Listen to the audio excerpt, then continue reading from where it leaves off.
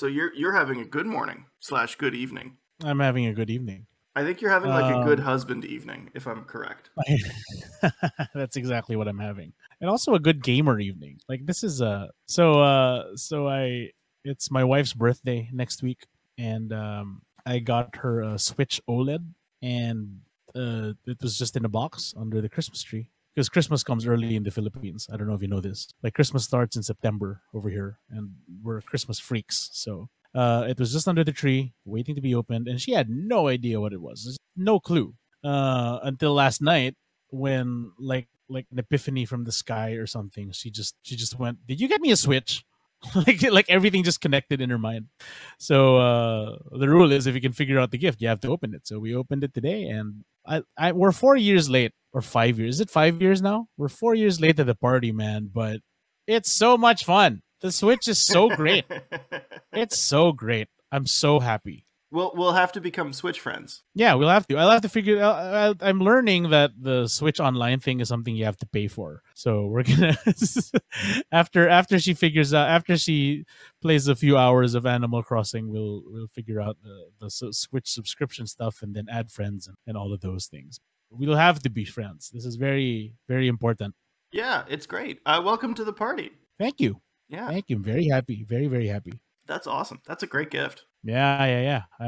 She's very happy, and honestly, it's as much. Well, the truth is, it's more hers than mine, but it is as much mine than as it is hers. So I'm very excited to play all my Mikey things on it. My brother-in-law is going to lend us all the hits. What Mikey things are you looking forward to most? Well, I do want to. I want to play all the hits. Like I want to play Odyssey. I want to play Breath of the Wild.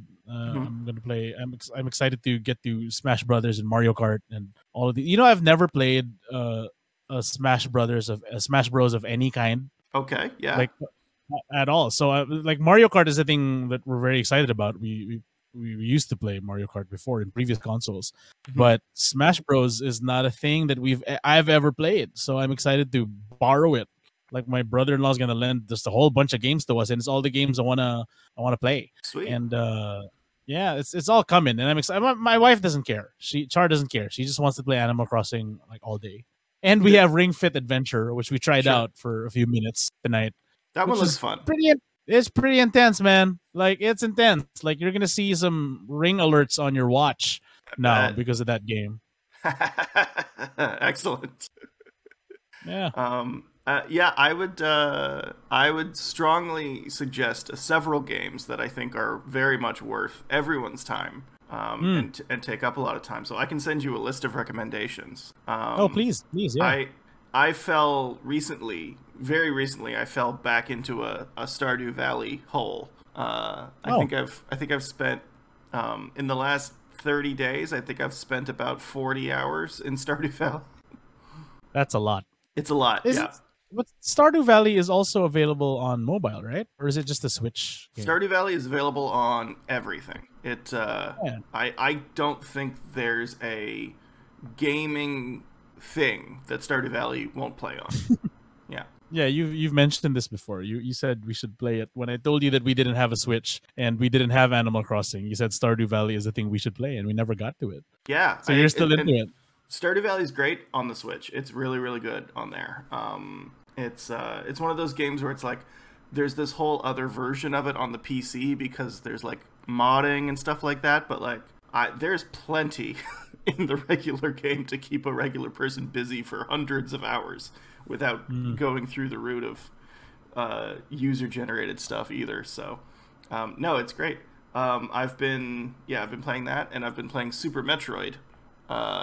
Because I've never played Super Metroid. It's just one of those games that, and once you sign up for the online thing, you'll be able to play Super Metroid, because it's on the Super Nintendo app that comes with the online thing. And if you've never played it, it's very, very good. It's one of those games I just sort of put up on the top shelf, and I was like, I'll get to it one day. I know it's great. It doesn't age. That one stays good forever, and it absolutely has. I'm so excited. I'm so excited. I now, like, after having 0 Switches at home, like a few hours with this thing is making me think of now getting a Switch Lite. Just so we can play at the same time. Yeah, Um, yep. No, that urge is that's a real thing. Absolutely. yeah, Um, yeah. So it's been a few hours. We'll get back to this, and I will talk to you more about this one day, whether it's recorded or not. This is certainly a thing I have to talk to you about. yeah, sure. I think the Nintendo Switch. I think it's a you chose well product.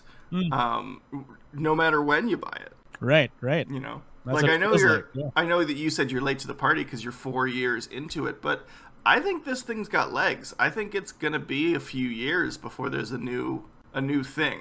Yeah, Nintendo was weird that way. Yeah, yeah. Sometimes their consoles last 3 years, and sometimes they last eight. Mhm. And I think this one's gonna last eight. Yeah, it's 4 years in. It doesn't show any signs of stopping. And No, they just came out with this one, so I'm really glad to have gotten into it with this one because I know that I've never played with the Switch or I've never like spent much time with the original Switch, but I very much appreciate the OLED screen. Like as an Apple nerd and as a screen nerd, I yeah, very much like that it's an OLED screen. So I gotta say, it's pretty great. Like that's awesome. it's a handsome piece of hardware. And so, other than Animal Crossing, what is Char most interested in doing with it? Oh well, we played Ring Fit Adventure, all three of us, including Max, a while ago, and that was a lot of fun. But Awesome. right now, she's just very much into Animal. So for her, this is all of her friends got into Animal Crossing last year, and she just resisted. She just Mhm. stood her ground and said, "We are not going to buy a Switch for a year and a half." So this is a lot of pent up resistance energy being just draining from her, and she's just so sucked into it. Like tonight we decided to be lazy parents and say since Papa's gonna have a podcast, Max is gonna watch on the giant iPad Pro for a few hours because I'm gonna play with the Switch. so That's great. so it's just Animal Crossing. Yeah. Yeah, no, the online thing I think is a must. I think it's one of those like you hate to have to pay for a little bit of extra thing, but I think with the Switch it's like you got to do it. Hmm. Yeah. No, I believe you. I believe you. It's coming. And like It's and and you're going to have to pay for the family one, I think. oh really? Like Yeah. even if it's just me and Char, Yeah, like because Max is not going to play online stuff. the family thing saves per user. So if Hmm. you if you're both playing under one profile, I suppose that's fine. But if you've set up a profile for you and a profile for her, and if you want the Switch to back up the saves of both of those, then you need a family one. Okay. Hmm. Okay, I believe you. And I do think That's gonna that's actually happen. the smart way to go is make a profile for you, make a profile for Char, make a profile for Max. Hmm. And then because a lot of games will only give you like one save slot, so because they assume it's just the one person playing, it doesn't assume that multiple people are playing under one profile. Right. That's how gaming has been for the past, say, 15 years or so. Yeah, and like that's how Animal Crossing is, definitely. Like it's one island per user. Right. Yeah. So yeah, that'd be my Ring. early Switch advice: is set up multiple profiles and get a family online account. Okay. Hmm. Okay. I'm not even gonna think about it. That's exactly what's gonna happen. Yeah. Uh, Ring Fit does something pretty smart where it doesn't need you to log into a profile as you choose. I don't know about the terminology here. Okay, so it's a log into a profile as as you open the game. Hmm. But in each of the mini games there's like a ranking system and it asks which profile it should save the performance under. Great. So like there's rankings at home now, but I can imagine that that's not how it's going to work for every other game. Like I know that's not how it works for Animal Crossing, like you were saying. So Right. yeah, I think the family subscription is the way to go. Yes, it definitely is. I've been a family subscriber ever since Animal Crossing came out. Mm. And it's been good. Actually, I think ever since we got Stardew, because my wife has been into Stardew Valley the whole time too, and it's to me it's been very important as the tech person to make sure her stuff is backed up properly. You don't want to Of course. you don't want to lose an Animal Crossing island, and you don't want to lose a Stardew Valley farm. You want that stuff backed up properly. Mm. No, I believe you. Yeah. Yeah, absolutely. Are Or you like a two Switch household or do you share one Switch? we are currently a one Switch household. Currently, of course. Okay. Well, the OLED one, dude. Gotta say. Yes, it looks very good. I was in line Thursday morning when the OLED Switch went on sale, and I picked up some Metroid amiibos because I was very excited about the new Metroid. You're gonna have to explain that to me one day. The amiibos. The Because there are a amiibos? couple of amiibos, because there are a couple of amiibos here that were given to us as gifts Right. that we just treated as action figures because that's Sure. what they are.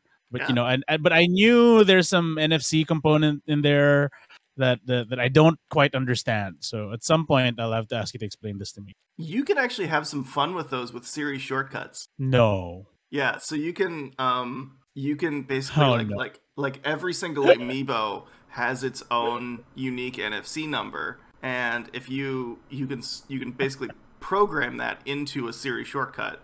And so when you tap the amiibo on your phone and it reads that NFC number, your phone can then do an action that you program in series shortcuts. see, that's the sort of thing that no one in this home would understand except me. But that sounds like fun.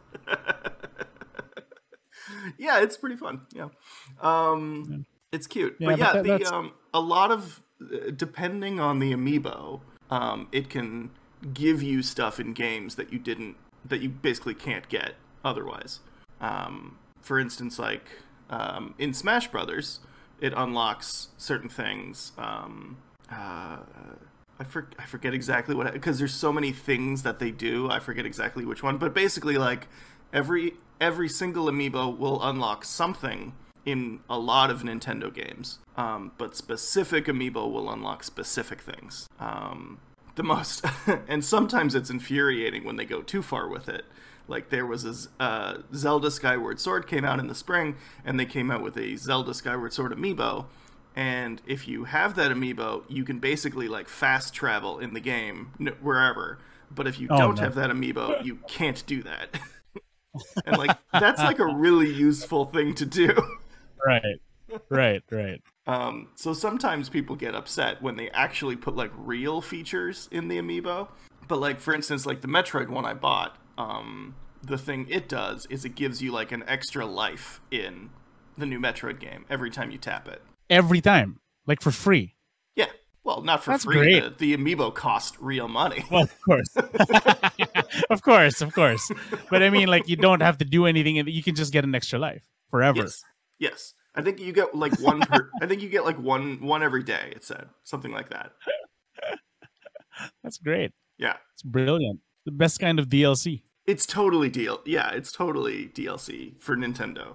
Like Nintendo won't like hide that stuff behind a little paywall, but they will hide it inside an action figure that they only make so many of. So Yeah, Nintendo, man. Nintendo is a weird company, and I love them for it. It's been a while since I've had a Nintendo anything. yeah, well, I'm excited. I'm excited for your whole household. I think this unlocks a lot of like specifically family time fun stuff. It's really perfect for that. Yeah, I can't wait. This is this is a thing we'll be talking about often, I think. Yeah. So Fantastic. I remember at the beginning of our last episode, you said you had some follow up, but that you didn't want to talk about it because it was a wrestling episode, and that you wanted to wait until we did a tech one. oh well, so we took over. We did like the first part of the show already with a new follow up thing, which is, I guess, a follow up to season 1 of You Chose Poorly about gaming. So I consider this the Switch as like, oh, the other piece of follow up was going to be about the keyboard situation that I have. Mm-hmm. I'm going to say that after that podcast where I basically laughed at the people who opened up keyboards and, you know, modified their keyboards like crazy people, I then decided to open up my keyboard and modify my keyboard. And how'd that go? Inserted foam. I ordered custom foam to sandwich in between the board and the plate. I ordered lube and brushes for the switches. All the stuff Sawyer, that emotionally I look down on. Like I was not repressing anything. I seriously looked at it and just thought, this is ridiculous. I'm not gonna do that. And I proceeded to do exactly that. I haven't spent so much money on. I haven't replaced my keycaps yet because I haven't found any keycaps I like more than these ones. But all the internal stuff, I've already done all the modifications I can do with my stock keyboard. Like the next step now is to replace the parts. That's the next step of the kink. And I needed to say this in this show because in a previous show I made fun of it, and now I have to own up to being that jerk of a guy who made fun of people like current Mikey. So I am doing this, and I do love it. I'm not deep enough yet to actually be among the people who have spent thousands and thousands of dollars on keyboards. But I think the difference between me and them is just the spending. Like I would totally do it if I could spend a lot of money. I would, but right now I'm just waiting to find keyboard keycaps that I want to replace mine with. But I now consider myself entrenched in the culture, Sawyer.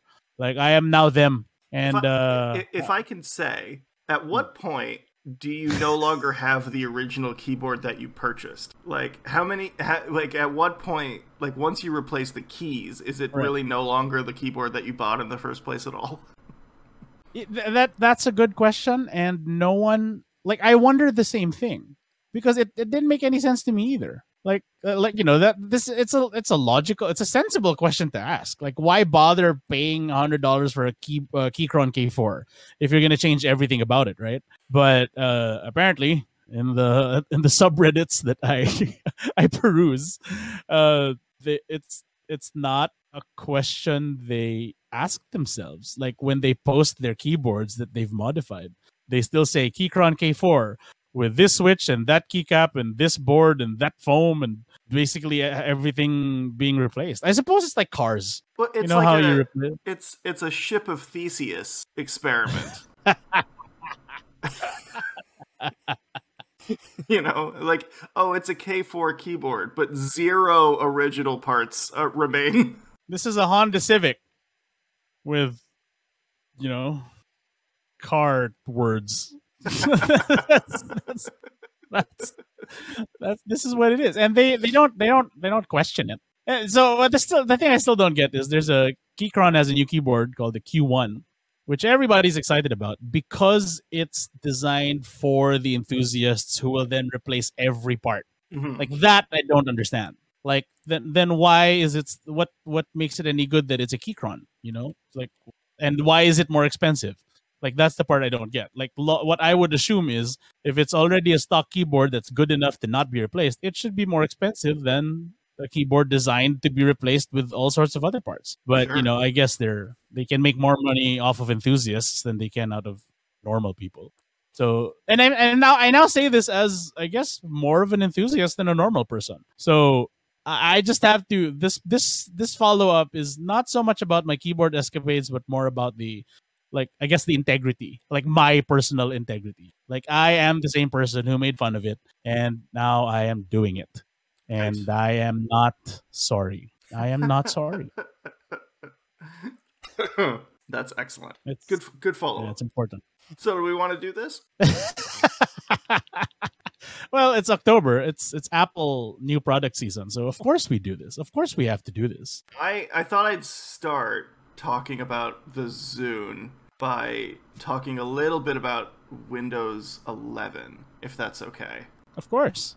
It's okay. So Windows 11 basically removes something that was introduced in the Zune, and that's these things called smart tiles. I don't know if they're called smart tiles or just tiles, or Microsoft Windows Enterprise Edition tiles. I don't know what their official name is, but these little squares and rectangles that have basically been the front-facing part of Windows for almost 10 years now. So in 2012, I want to say, that's when Windows 8 came out.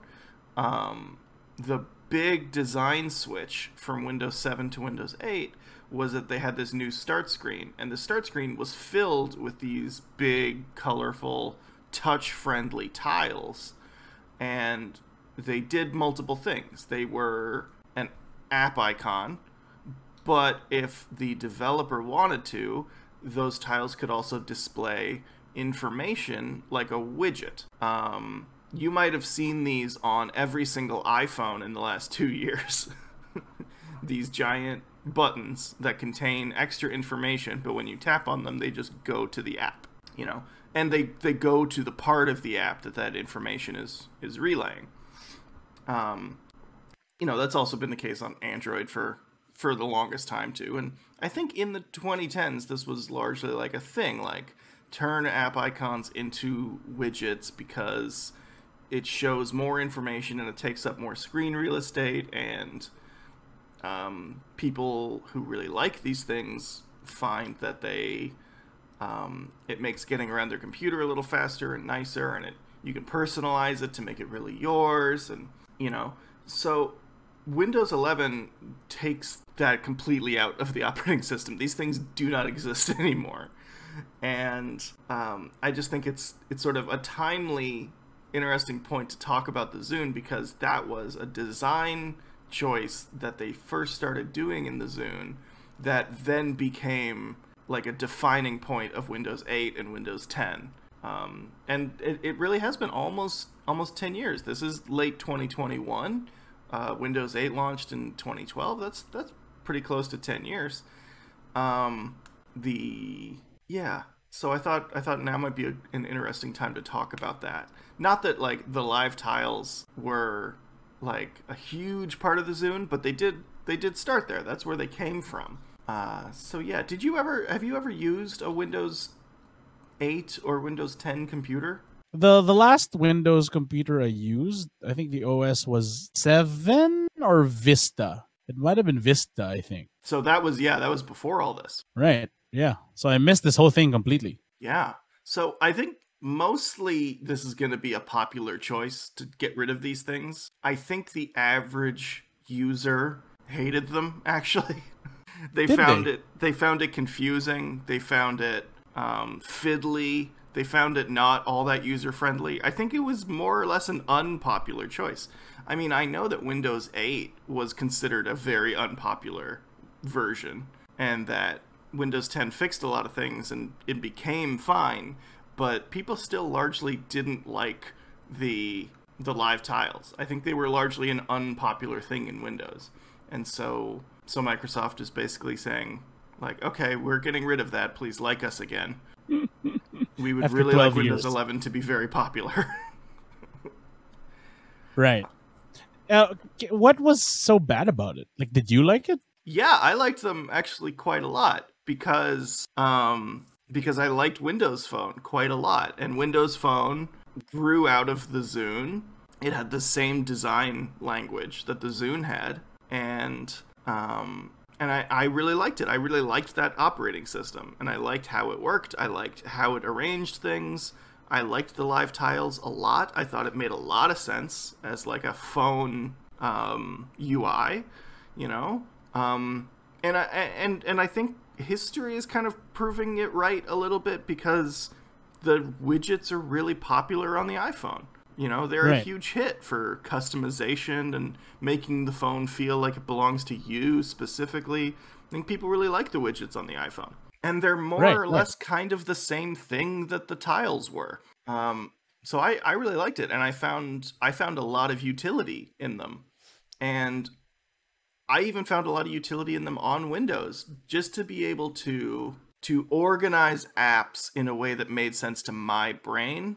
I was able to do that with the tiles. And it's honestly, I'm missing it in Windows 11 because I can't do that here. They don't have a way to like arbitrarily group a bunch of apps together in Windows 11. At least not yet. I'm sure there's third-party apps that can do it, but like but right now it's just like Windows 11 is just like I can pin apps, but it's just a blank app icon. There's nothing extra going on there. I can't make it bigger. I can't make like my Instagram icon show a post or something like that, you know? So do you think the problem, sorry, not that we're just gonna talk about tiles, but I'm just wondering, why was it so unpopular? Like, it sounds like a great idea. Was it just the sense that this is not the way Apple's doing it? Like, is that the cultural sense of the unpopularity? Maybe, I don't know. It was, yeah. I When I talk to other people who have used this stuff, they go, "Oh, I hated that shit. It was awful." And so I think it just didn't fit with the way most people work. It really fit with the way I work. Mm. But I'm a weirdo, and, and I'll admit that. Right. But I really quite liked it. So I'm a little sad to see it gone. And it is kind of, that right there is the very last vestige of the Zune's graphical user interface. And now it's gone. And now it's officially really dead now. It sort of lived on in those tiles. Yeah. I guess what's still there is, like, when I go to my start button and I go to all apps, I get this alphabetical list of all of the apps. And that is still something that started on the Zune. I guess maybe it started more on Windows Phone, maybe not. I don't remember specifically if the Zune had this. But I think that's the only thing that's kind of left. And that's not really much. And, you can't really point to an alphabetical list of apps and say that's an homage or something. Right. Yeah. So I know that the Zune is a joke. I know that it's a punchline. It's a bit of a punchline in the way that once you start hearing the word Kyle, or hearing the name Kyle on television, you realize that the name Kyle is a punchline. Like, every single utterance of the name Kyle on TV is said as a punchline. I can't disagree, but I don't want. No, it's people know this. Like, you either haven't noticed it or you've noticed it, and you're like, yeah, that's what they do. Yeah, Kyle. Yeah, yeah, because it sounds perfect for a punchline name. And so as a Kyle, apologies to our listeners named Kyle, and maybe even our hosts and to me, Kyle. Yeah.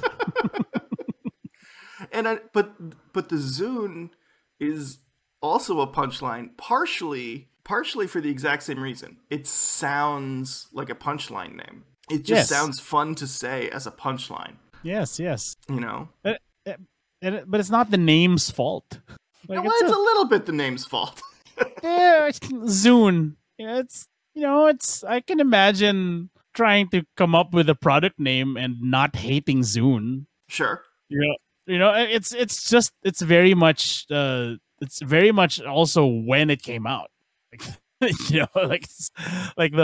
was iPod world, so Zune sounds silly next to iPod, but iPod as a name is a ridiculous name. iPod, that makes about as much sense if you think about it. Yeah, maybe even a little less, a little less than Zune. Like, Zune sounds like Zoom and Tune, and there's stuff to play with there. Sure. But iPod is very much what it is. Right. It's very much, this is an iPod, and you don't have to think about it. It's just called this. And Apple, and I'm saying this as an Apple guy, but with all of their marketing prowess, just convinced the world that iPod is normal and Zune is not. And it worked on me, but I think that's mostly... It worked on everybody. You say the name iPod, and people don't go, "What the fuck is that?" They know exactly what it is. Exactly. Right? That's just great marketing. And Zune had awful marketing.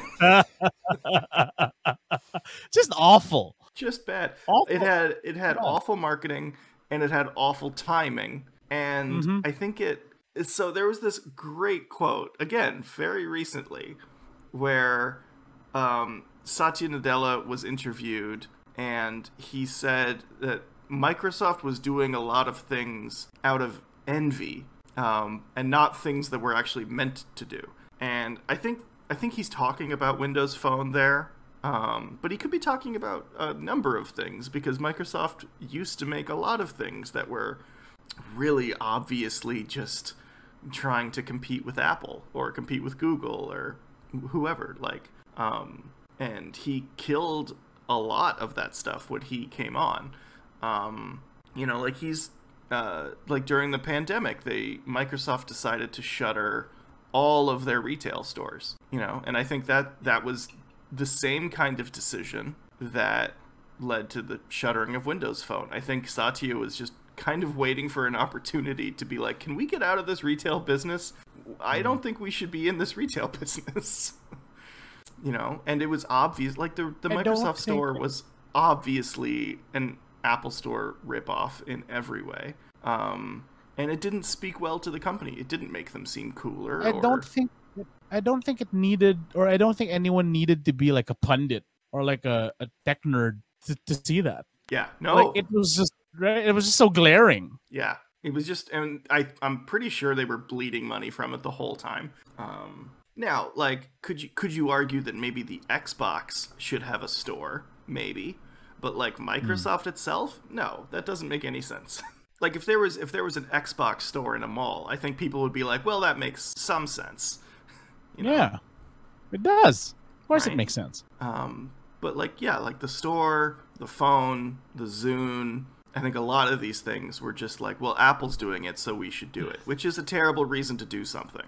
I don't do anything because Apple's doing it. I mean, sometimes I buy Apple things because they sell them, but I don't think that's the same thing. I don't do anything because Apple's doing it. Sometimes I buy their stuff because they're selling it, but I don't think that's the same thing. Like, personally, I don't see the success of the iPod and think I should get into that business and make my own iPod. Right. Yeah. Like that's a normal thing to not think. I don't think, well, the iPhone's really taken off. I should make my own iPhone. Hey, Apple's doing it. Yep. You know, I should make a phone. And it's unfortunately, and it is also Ballmer. Oh, yeah. Yeah, this is very Steve Ballmer stuff, is all this. Oh, yeah. But, and at the same time, I'm thinking, like, did Steve Ballmer ever use a Zune? I can't picture it. I have to say that I can. Like, I have to say that he's exactly the sort of guy who wanted an iPod, but just could not stomach the idea of using an iPod, and Right. just said, "Here's however many $1 million. Please make an iPod." Right. that's exactly. And you know, it sounds much more like a Steve Ballmer thing than a Bill Gates thing. You know, and unfortunately, the punchline did stick with Gates. I remember a Jon Stewart Daily Show episode where he interviewed like Walter Isaacson, like after Steve Jobs died, and shortly before the release of the autobiography. Yep. And the closing line of the interview was Walter Isaacson talking about the difference between Bill Gates and Steve Jobs, and he said, I can sum it up by saying Steve Jobs invented the iPod and Bill Gates invented the Zune. And laughter. Everyone laughs, and it goes viral for a few hours, or whatever counted for viral in 2012. Yeah. But that was the joke, and I remember. But that's hilarious, you know. like that's not fair. Like, you can't say no. I don't know anyone in the. I mean, I guess this was like the hype after Steve Jobs' death, right? And the frenzy of Apple at the time, slowly becoming the biggest company in history. Sure. But I don't think anyone can. There's no one in the world who would reduce the legacy of those gentlemen as Steve Jobs inventing the iPod and Bill Gates inventing the Zune. Yeah. And yet there it was. Hey, like, it's a good joke, but like, I'm gonna need you to stop. You know, yeah, and it's so funny because the Zune as a punchline has lived a longer life than the Zune as a product did. Like, oh yeah, like you can still make Zune jokes and people will laugh, and it will, like, because they'll make that, you know, like, it's still a solid punchline. You know, it was such a good punchline that they put it in a Guardians of the Galaxy movie. Right. As like, this is like the last punchline of the whole film. You know, we're leading up to this punchline. You know, it's that good of a joke, the Zune. I'm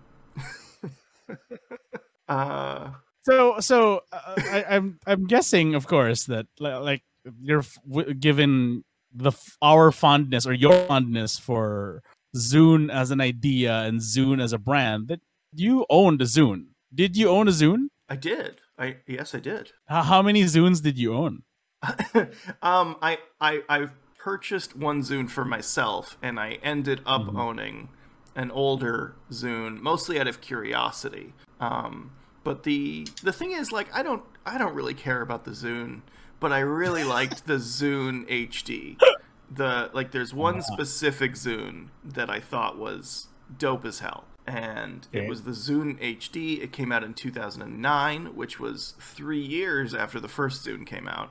Like, I really didn't care about the original Zunes, and I made fun of them in the same way everybody did, because in 2006 I had an iPod 5th generation, and it was basically, it is as good as they say it was. The iPod 5th generation was like the best iPod, I think, and I think history has mostly borne that out. That was a really good one. That was me choosing well, you know? Right. And I had that, and I was like, well, why would I buy this other thing? And the funny thing is, it's not like it was even a choice for me. They never sold the Zune in Canada. Right? Like, it's not like I could go to a store and buy a Zune, even if I wanted one. So how did you end up with a Zune? Well, I found myself in the United States at one point. I was on vacation with my wife. We went to Las Vegas, and they were selling the Zune HD at a store, and I'd been vaguely interested in that one. Like, I really didn't care about the Zune at all, but that one device, the specific one, was like, that looks really cool to me. It was them, I think, competing with the iPod Nano, which in 2009 was still really going strong, even a few years after the iPhone. They were still making new Nanos, and they still sold a ton of Nanos, you know? Right. And so I think, because I remember it being a 16 gigabyte device, and that was squarely at the iPod Nano range of things, right? And it had it had an SSD drive in it. It had a touch screen, and it was really small. It was like a super tiny, like, picture an iPod, and then make it really, really thin, and then cut the width by half, and that's kind of the Zune HD. Like, it was really small. It was, it was probably the same size as whatever iPod Nano was being sold at the time, because these products were built out of envy. Right? So they were probably like, whatever the iPod Nano is, make it look like that and work like that, kinda. And I was just super curious about it. I thought it was cool, and so I bought it, and I really fell in love with the device. I was like, this thing does stuff that iPods can't do. It doesn't do stuff that iPhones can't do. But it's a different class of device. It's a simpler, more focused device. And I just thought it was neat. So I bought it, and I really enjoyed it for several years. I think I kept it for like 6 years. Like, that's a long time. Yeah, that's a long time. I definitely got my money's worth out of it, and I really enjoyed it. So why did I like it? What did it do? Yeah. What did it do? What does it do, though? So it played MP3 files, and that's it. And it played video and podcasts. It did those things. You could store your photos on it, and it had a couple of simple games. So all the same things an iPod does, right? It does all those stuff. What did it do on top of that, though? I would say it did two things that were, like, functionally very cool, and it did one thing that just felt cool. And the thing that, like, it felt cool to use the UI in a way that the iPod didn't. It just, like, I don't know, it was just some, like, UI fuckery that just made it feel like it wasn't just a list of files. It just felt better to play with the MP3s on the device than the iPod did. And, like, it did this by using some cool metadata tricks. So when you would play an artist, you would play an MP3, it wouldn't just, like, show you the name and the title and stuff like that. It would actually, like, suck in images and metadata about that artist. So in the background of it, it wouldn't just be a black screen. You would see like a slideshow of images of the artists themselves, and they would go in and out. And there was like a more info button, and you would get like a paragraph about that band or about that album that was just on the device. And you didn't have to do any work to get that. That just showed up by itself. And so it looked cool. It felt cool. And then the two technical things it did were, the first one was the actual software was simpler and easier than iTunes. Instead of having like a 5-star rating system, it had sort of 3 points where the song was unrated, the song was loved, or the song was disliked, right? So you tap once and you heart a song, and then you tap it again and you sort of dislike the song. And you could build smart playlists in the software the same way you could build smart playlists in iTunes. And you could build smart playlists around whether things had been hearted or disliked or unrated, right? And it made going through your library a little faster, because I think a lot of people will totally go like, well, 5 stars is too complicated. I don't know what that means. But it's pretty easy to know whether I like or not like a song, you know? And that's kind of borne out. Like Apple Music has a heart system now. Spotify has a heart system now. Like, they've all gone a little simpler, and I would say too simple, because they need to have a dislike heart as well. You need to have that. I feel like that's important, but they don't. Right. So I liked that, and I liked that the Zune software didn't just look like a spreadsheet. Like iTunes looked like a spreadsheet, and it looked boring. And even if it was fine, we'd been using iTunes for a very long time by that point, and it was just nice to see something new, someone try a different design. And so I was attracted to that. And the other technical thing it did was it gave me Spotify in 2009. Oh, that's amazing. Like the Zune Pass was a $10 a month thing that let you download all of the music onto your device. So it's like, people forget this. People don't talk about this about the Zune, but they had an unlimited music subscription service in 2009.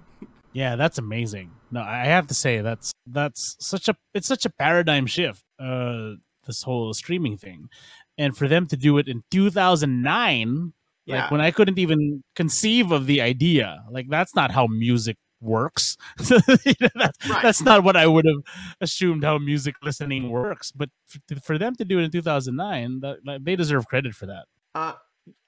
Yeah, I think so. So let me actually look it up here and see when Zune Pass became available. Yeah, 2009. I'm right about that. So 2009. So that's great. So they've been making Zunes for a few years. And then they offered this. Now, the Zune also taught me about VPNs. Because, again, they didn't offer this service in Canada. I needed to pretend to be an American to get this service.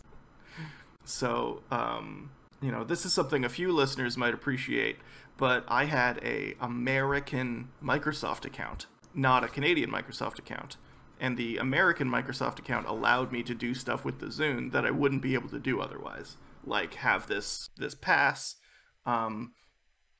Oh, the other neat thing about it, so Zune Pass, yeah, you spent like $10 a month, and you got unlimited music, but you also got to just keep 10 tracks every month. Like, they were just yours forever, and you would just get those songs to own alongside the unlimited. See, that sounds like a nerd thing that wouldn't make it to the mass market. Well, it didn't, right? It didn't, yeah. It didn't. But that sounds like exactly the sort of thing that you would love. Like, I can imagine falling in love with a service like that if I could get over myself about how Zune is a joke or was a joke. But see, that's great. Like, if especially if you still think of music as something that you need to own, like that's not what any service offers nowadays. Like it's not yours. You're paying for access to the universe of music, but none of this belongs to you. I think they did the 10 songs thing because they were still very much living in that world in 2009. Yes. People wanted their own MP3s. Yes, exactly. Right. It sounds like it's a brilliant compromise. It's terrific. You get 10 songs for free for a month, and you can listen to all music ever Yeah. That's And amazing. it syncs like that, so that you download the stuff and you download it to your Zune, and then it syncs offline, and then you can listen to those songs that you got from the internet, right? You actually can't do that today with anything. Like No. if you have an iPod, you can't sync your Apple Music stuff to an iPod. Like I suppose you could, like what you could do now is you can download your Apple Music files or your Spotify files, download them to your phone, and then you can be Yes. offline. And I have that. I have a couple of Spotify playlists that I keep local to my phone for the times when I don't have internet. But I would say that that is increasingly never. Uh, Hmm. Hmm. you know, but 10 years ago, 12 years ago, 2009, that was always, I was always without internet at some point during the day. Right. So yeah, so that, but that's like a huge major reason to buy a device, I think, is it does something that the iPod couldn't do. Like there was no equivalent on the Apple side to something like that. No. And it had an FM radio, which didn't really matter, but it, it would always seemed weird to me that an iPod never had one. Right. Right. Sure. Yeah, but I mean, it's that you're telling me. So the Zune having an FM radio that's part of the joke category of this I think product. so. You know, I think so. Yeah. I think that hurt them more than helped them. But I do remember that there was a neat trick that they did in the FM radio app, which was that it somehow knew what songs were playing off the radio. And this did totally blow my mind. I'm sure it's a fairly simple thing in reality, but at the time it really did blow my mind that I could listen to FM radio on this thing and it was telling me on the screen what song was playing. And then I could tap that and it would go to the Microsoft Store and then I could download that song. that's cool. Like that's a neat party trick. Right. Totally. You know? Totally. Yeah. So again, you can totally do that really easily now. If a song is playing, you just tap the Shazam button on your phone and then it'll tell you in a second and you can go download. Like you can do that now, but again, in 2009, it kind of felt like magic. Yeah. So, yeah, so that's why I liked that thing. Now, it was a pain in the ass because I didn't have a Windows computer. Right. 2009. I was on That's a Macintosh in 2009. And so I remember in the Windows versus Mac episode we did, I talked about there were always a couple of apps I needed on Windows, and one of the apps I needed was the Zune software. So you could, on a Macintosh, have a Windows boot, and then you could download the Zune software, and you could sync your stuff to your Zune that way on a Mac. They would eventually release an app on the Mac for Windows Phone, so that you could sync all of your information from a Windows Phone to a Macintosh, and that worked with the Zune. So I eventually didn't need to have the Zune software on my computer, but it was better to do it that way because the Zune software synced to the Zune wirelessly. Wow. 2009. In 2009. That's something. And I think eventually you could do that with iTunes if you were still syncing your iPhone. If you were still syncing music to your iPhone, I think eventually you could do that wirelessly with an iPhone, but you couldn't do that with an iPod because it didn't have a Wi-Fi thing, right? No, you couldn't. Right. So the Zune had built-in Wi-Fi, mostly so that you could go to the store and download songs and stuff like that, right? But it also just worked with the Windows app, so you could do all the work of making a playlist or adding new music on the device, and then you just hit a sync button, and then it just shows up a few minutes later on the actual Zune, as if you'd plugged it in to sync it, but you never needed to. So that was another thing where I was like, oh, that's a life improvement, that you don't actually have to plug it into your computer. So these things start to add up, and you're like, well, it starts to make sense why you would buy one of these things. Unfortunately, the marketing of the Zune and the timing of the Zune were both awful, right? Like 2009 is a Mm-hmm. little late to be coming in with a dedicated music player. Like I know that it came out in 2006, which was also a little late to be coming out with a music player. But Right. like Yes, totally. 2009, even though they came out with a really good one, like I think the Zune HD is really good for what it is. It's still a little late for that, Mm-hmm. right? People had moved on. They were already using their phones as their music players. Like people were done with having a dedicated music player by that point, Yep. Yep. right? It was They too were like, soon for the nostalgia. There was and there it was was too no soon for the nostalgia nostalgia. whatsoever. Hell, there might be more of a market for one now. Right. Exactly.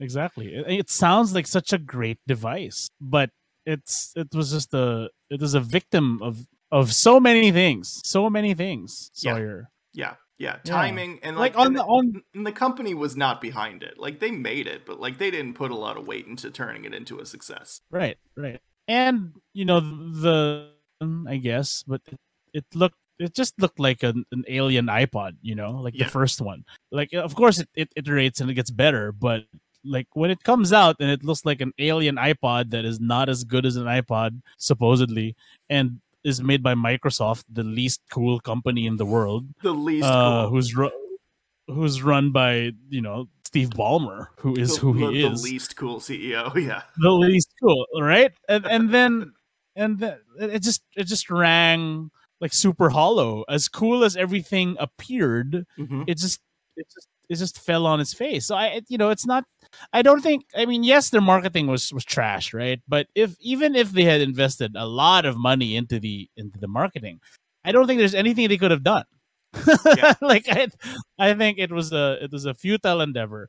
And also they came out with a brown Zune. Like the brown, like the brown, I think like shot them in the foot before they even got anything done. Like it was just there's white and there's black and then there's also brown, yeah, just because, yeah. like just Just because. what a miss. Just what a terrible idea. Yeah. Yeah, just awful. Like the first couple of Zunes were pretty bad. And I think that first one specifically was bad enough that nobody gave them a second chance. Yeah. No, it was that bad. Yeah, it It was was. a It hundred. was. It was definitely that bad. And yeah, and I I was the same way. I was like, oh, this is stupid. Nobody should buy these things, and no one did. But yeah, no, I still think the Zune HD is good, and I think for people who ever held one or ever tried one, they would also probably say, yeah, this thing was good. It was just like this thing needed to exist in like 2004 to have made any Right. impact at all, right? Absolutely. And it needed to Yeah. have a way better marketing team behind it. You know, like Yeah. if this had Like. released in like 2003 on Windows XP, I think Mhm. we would have been having a different conversation. But that's that's Yeah, how it and goes. if they got Satya Nadella in 2003, a Yeah, college kid or something, I don't know, yeah, whatever, but sure. just not them, not Just those. I mean, not that team. Yeah, exactly. not that teams. Absolutely, you're the only other. Like I know two people in my life who own or have owned Zunes, and you were one of them, and the other is a person I went to. Like this was a college camp. Like I went to a college camp with, and we were acquaintances and we were roommates. And he pulls out a Zune, and I was so amused. I was like, "Hey, yeah, hey, that's a Zune, and it's a brown Zune." So I was like, "How, you have a Zune? Can I see?" So I Right. played with it. It looked cool. It was fine. It's an MP3 player, right? hmm It has a D-pad that looks like a click wheel, but is really just a D-pad. With it was what it was, a Zune, a brown Zune. Right. And I asked, why did you get a Zune? I'm trying to find the word, like a not an arrogance, but like a streak of defiance in him that said, I just didn't want to buy an iPod. And and it was so like however many years now, like 15, 16 years after, like now I'm thinking about it, like what an unfortunate device to hitch your defiant tech guy streak on. Like, like of all the devices you can ironically support or want to associate with, just to stick it to the man. Like, and this was in 2006, so Apple Sure. was kind of Apple, but not yet Apple. You know, No, like they not were even still close. not even they were Apple. They were like cool kids in college Hmm. using laptops. Apple. They were not like take over the world. Apple. So they weren't the man yet. They were almost there, but not quite. And this kid was was like prescient enough to see that Apple was on its way to become this monolithic, all consuming monster. And he already wanted to challenge it, but he chose the Zune. Like that to me is I didn't know what to make of it at the time, and now I'm looking at it and it's just, it was just the wrong choice. Like, as a for the kind of consumer he chose poorly in this case. Like that was I get the kind of thinking that goes into wanting to buy that Zune at the time. It just happened to be the Zune, and the Zune sucked. Yeah. And and it was kind of sad. It was actually kind of sad. I felt kind of bad for the guy. And it sounds gross now, but now it just made me kind of feel yucky about the Zune, because the Zune was cool-ish. It could have been cool, except it was associated with so many uncool things. And now this guy who said that, and it's like, oh no. It was just it was. And I thought, like, coming into this podcast, Sawyer, I thought that was the kind of story you were gonna tell, Hmm. but it's not. So I feel that it really is just like such an unfortunate product that was a victim of so many things, Hmm. but actually as a gadget was not that bad. No, I think it was pretty cool at the time. I keep saying at the time, because what happened kind of next was even sadder. And this is something most people don't know. And I think this is the really sad thing about it, is if you really loved this, you don't get to have most of those things now. So you might still own a Zune. If you loved a Zune, you might still have one. But so much of its functionality has just been turned off. So how I mentioned that, like, it would suck in metadata and give you like cool visuals and good information and stuff on the device, it just doesn't do that now, because Microsoft just shut down the servers that were doing that. Obviously the Zune store is dead. You can't, even if you wanted to, you couldn't give them $10 a month and download all the music you wanted and do all that stuff. And so it just feels empty and lifeless without the bells and whistles of that, without the Chrome that made it feel fresh and different. I'm fairly certain that Windows 11 actually drops driver support for a bunch of the devices. So it might become more difficult even to sync files you own on your hard drive to a Zune you own. It might become more difficult to do that over time. And that's the really sad thing, is there's very little official support for this. There's actually sort of official sabotage for this product. Right. Where they've actively made it worse by shutting down services that made the product appealing in the first place. And they've done this for Windows Phone as well. Like, if you still own a Windows Phone today, a bunch of stuff that you were able to do when the Windows Phone was being supported by Microsoft, you can no longer do on the phone, which is it adds insult to injury. You already bought the less popular thing, and now you're being punished by the company that you kind of wanted to support. And yeah. Here's the crazy thing. In 2021, earlier this year, I went on eBay and I bought my old 5th generation iPod again. Just a purely nostalgic purchase. And this week, I upgraded to Windows 11, and I plugged this 2005 era iPod into a Windows 11 PC, and it synced just fine to a brand new version of iTunes that downloaded this week. Like, Apple released a version of iTunes this week to add driver support for Windows 11 stuff. Because Apple, there's somewhere down deep in Apple that's like, it's important that those old iPods still work. Mm-hmm. And that to me is the saddest part of the Zune, is that, like, if you're a big fan, they just kick you while you're down. Yeah. That's the sad part of it. And that's why sometimes the jokes about the Zune, sometimes they actually kind of sting.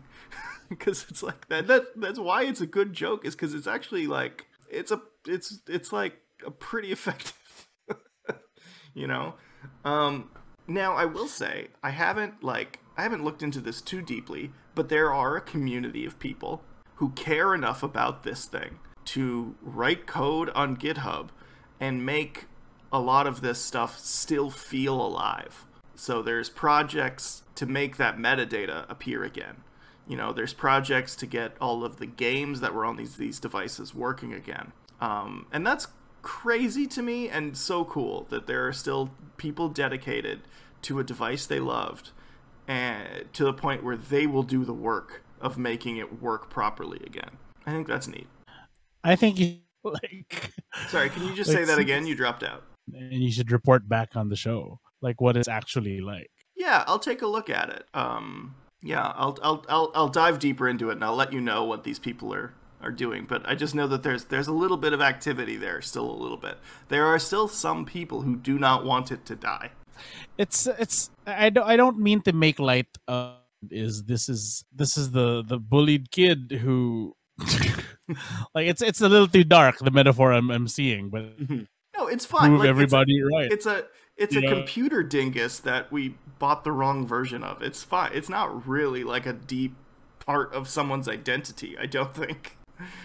Well, yeah, sure. But I mean, the way they are actively sabotaging support for the device, it just proves that everybody was right about what they said about the Zune. Yes. Like it really, like it's Steve Ballmer who just simply didn't want to use an iPod, so told the company to make one. Yeah. And that just sounds like the least cool thing anyone can imagine. Like the jokes don't have to be true. Like Seinfeld said this, and I don't often like Seinfeld, but Seinfeld said that there was an episode of Comedians in Cars Getting Coffee. He was talking to, I think, Tracy Morgan, and Tracy Morgan says, "You know why that joke? That's not why a joke is funny. In this case, yeah, this is a joke that is funny because it's true." Like the Zune.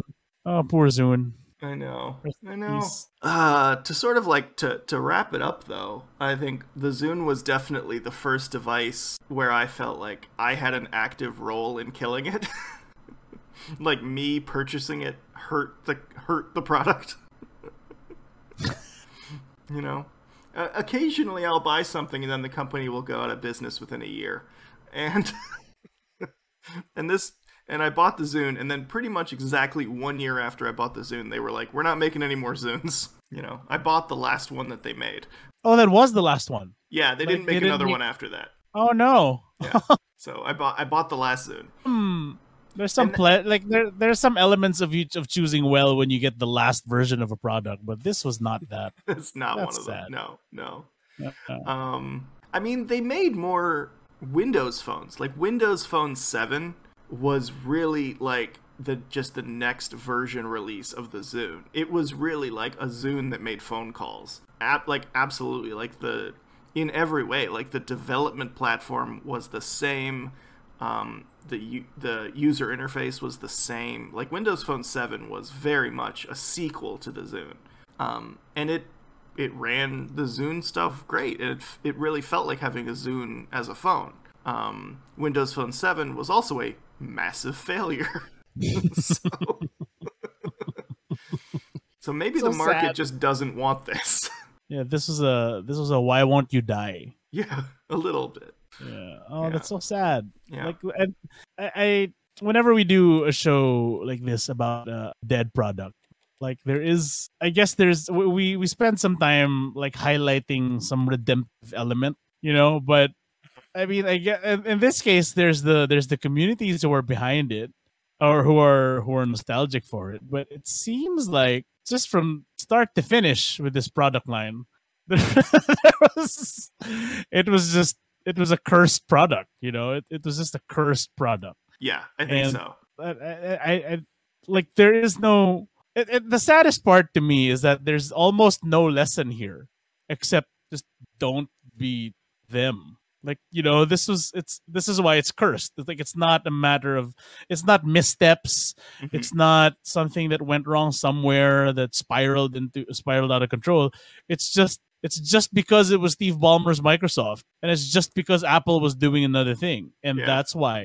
I think that's the lesson. I think Satya Nadella said it actually perfectly, that like Microsoft was doing a lot of things out of envy, and that's the wrong reason to make something. You Right. know, you want to make something because you feel passionate about it, and it works with your skill set, and the people who work on it are excited to make it.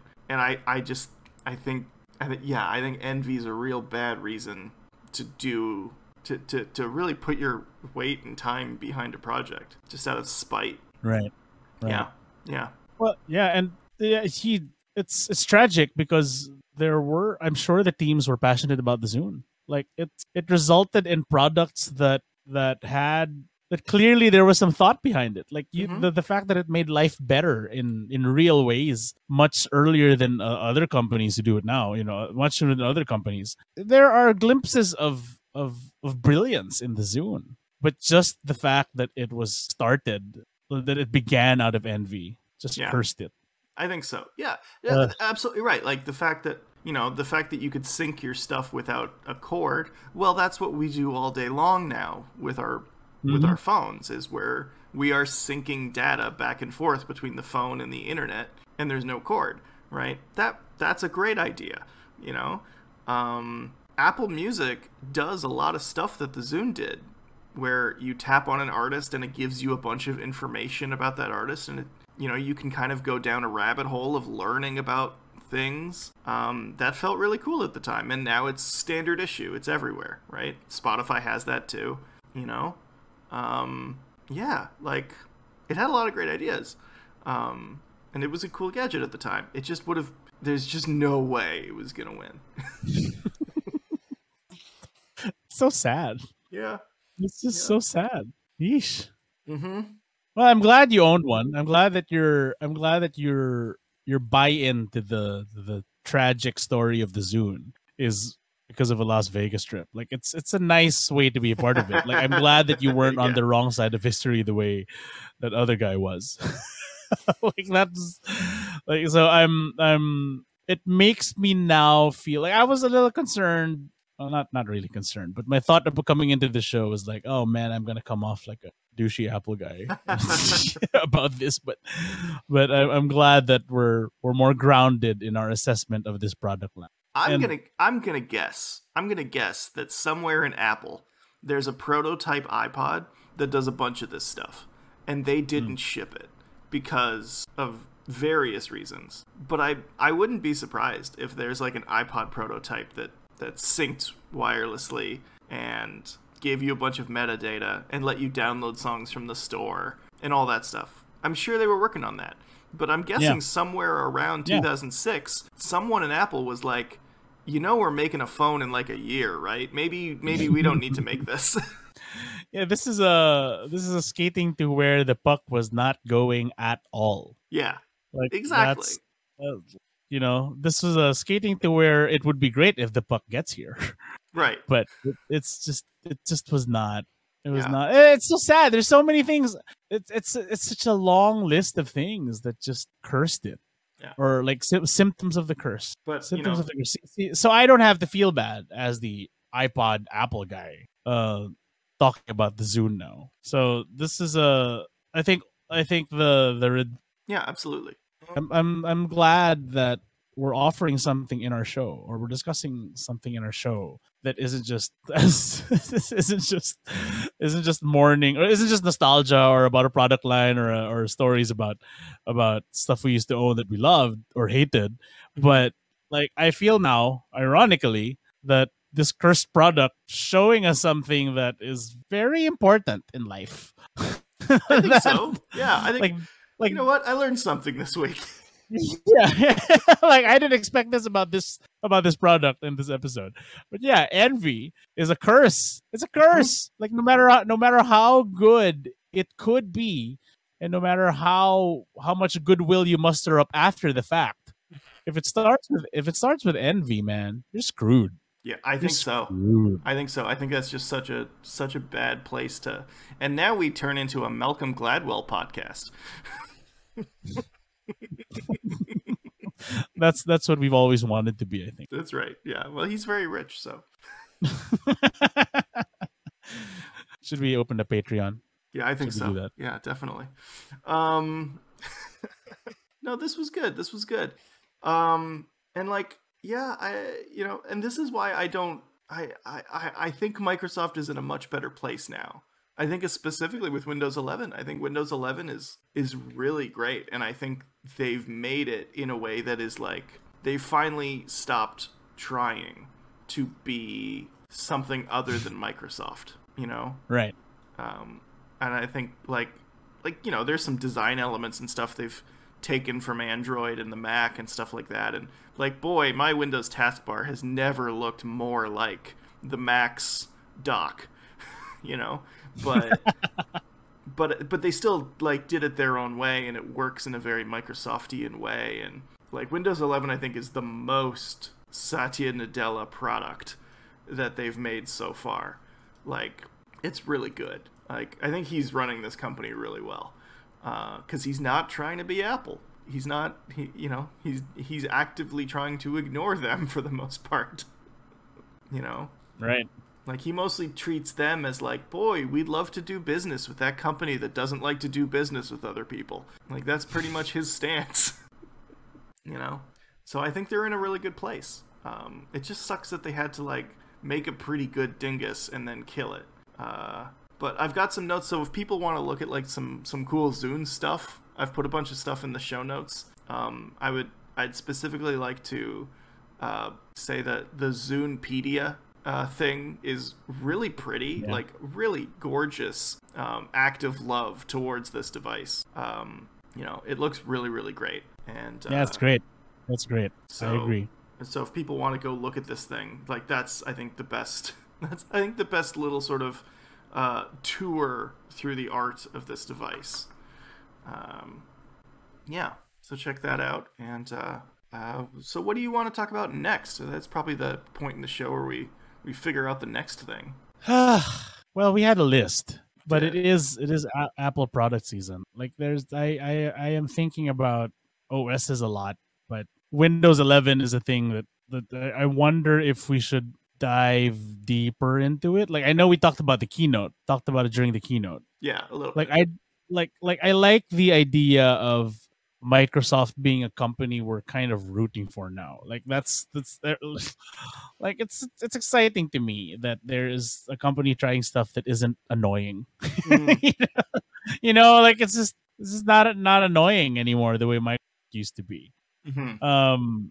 But yeah, that's something I'm curious about. I don't know if we should do a show about it, but I am curious about tiles and how they got rid of the tiles.